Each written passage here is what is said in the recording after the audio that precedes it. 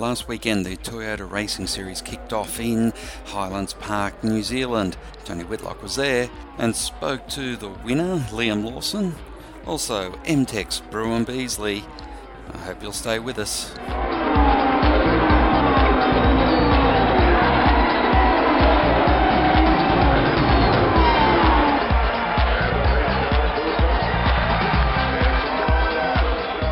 Welcome back to Inside Motorsport. I'm with Liam Lawson moments after he's won the feature race, the Dorothy Smith Cup, here at the opening round of the 2020 TRS.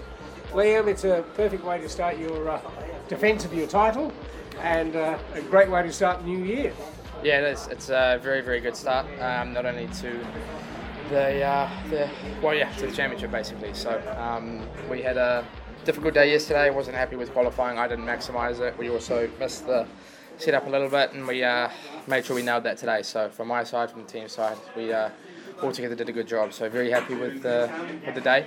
You see, it's very special to win the Dorothy Smith Trophy. As Kenny's been my mentor for the past sort of 5 years. So this is the one I wanted. This one, I guess you're defending the title for that too, because your name's already on it. Exactly. Yeah. So it's very cool to have it twice. Okay.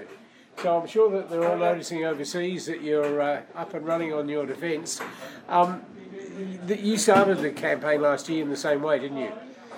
Yeah, we did. We had a good start last year, but the whole 5 weeks was very intense, obviously, with Marcus, and I'm expecting the same this year. It's very, very close. A lot of drivers very, very quick, so, and not only from M2, from all the teams, so it's going to be a very close 5 weeks.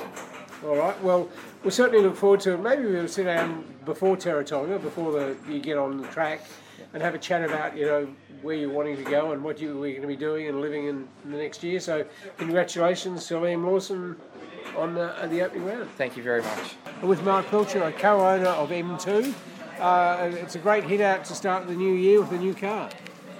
Yeah, it was a surprisingly smooth week technically, based on the idea that the car was pretty late getting made available to the teams. Yep. So it was always going to be a challenge, but I'm very happy with the performance of the cars. It's a massive effort by the people at Toyota and New Zealand who fund it. It's been good. Yeah, all right. And obviously a couple of race wins, or 3 race wins in fact, for your team, which is pretty amazing.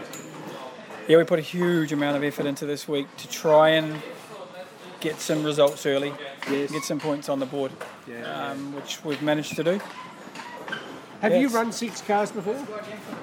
Yeah, we've run 6 cars every year since 2015. Okay. Yep. That in itself, because the logistics involved in it. Now, you are in collaboration with a European team, which runs in what category? Yeah, M2 Competition also run in Formula Renault Euro Cup. Okay. Which was new for us in 2019.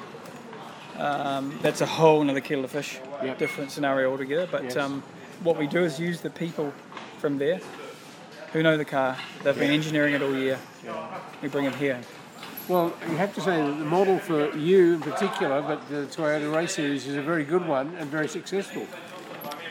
The model's been the same since the start, pretty much. Yeah. Which is, I think, 15 or 16 years now. Yes. It's just credit to Toyota New Zealand and their people in Japan that make the funding available to make it happen. Yeah. All right, well, I look forward to catching up with Mark Pilcher again of M2, and next weekend in Taratanga it'll be a whole new track, and it's a very different track to here, of course, very old.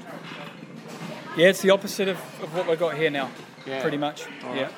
Well, thank you for your time, Mark Pilcher. Welcome back to Inside Motorsport. I'm here with Kyle Collette after the 3rd race. Been a pretty tough weekend for him. After showing enormous promise with the qualifying session yesterday in pole and the race win, and then that being taken. Today you've had a couple of mechanical problems. Tell us about what's happened. Yeah, I think it was a difficult day. Qualifying was good again. P2 missed out the pole by a few hundredths of a second, but car was really good. And my mistake in race 2, I think because of the penalty I started in the back, and then I made a mistake, hit the wall. And going to race 3 in the formation lap, the car was not the car wasn't straight, and for safety reasons we decided to retire, because if something was broken in the front lap, so for safety we decided to don't race, and yeah, very disappointing, but we keep our heads up and see for next week.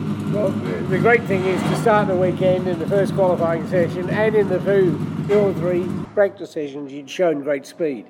Now that counts for a fair bit, the fact that you've shown that speed, and while it isn't a paper win, it's not a race win on paper, you did actually finish in front of the other cars, so that's encouraging for you, and you must take great solace from that. Yeah, for sure. I think the only race that we finished, we won. So, yep. But first I think to fight for the championship we need to finish all the races, and we didn't do it this weekend. I think that's why it's very disappointing, because we had a really good pace, but we'll come back stronger. Yeah, and it would appear that it's going to be a very competitive series, which means that more than likely other people will have DNFs and put you back in there. Yeah, I hope so. I hope so too. Thank you for your time. Thank you. Welcome back to Inside Motorsport. I'm here with Bruin Beasley, owner and head of MTech, and after the high of yesterday, an unfortunate technical, shall we call it, problem, it's now a bit of a low today with your fast man not having the... So that's the race that he did start and finish. He won, but taken from him for other reasons. But he had a couple of DNFs. Jackson had a DNF. Peter was the highlight of the day in climbing up to 6th. The other two cars also finished in the top 10. Yeah, look, it's one of those things, we had the pace in qualifying. Ko was on the front row. This morning, the reverse grid race, he was running in the top 6, made a mistake, glanced the wall, that took him out. And then obviously in that race starting on the front row, there's an issue with a car that didn't surface itself until the car was put under load from the accident, so that put it into that. But Oliver in this morning's race finished second, so that was a pretty good achievement for him. That was good for us. Yep. Jackson was competitive, he made a mistake, fell off the road in race 2. Peter in that race did a great job, got up to 6th or 7th. Jackson ran off the road, bent a push rod, ended up with a DNF. So, and Lucas top 10 as well. So there's lots of lows. We've learned some stuff today with some procedural stuff that we need to obviously cover off. But it's quite disappointing when you're on the front row and you don't get a trophy. Yeah.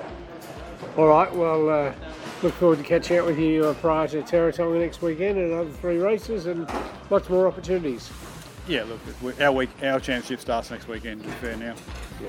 All right. Thanks, Bruin Beasley. Inside Motorsport is produced by Thunder Media for the Community Radio Network.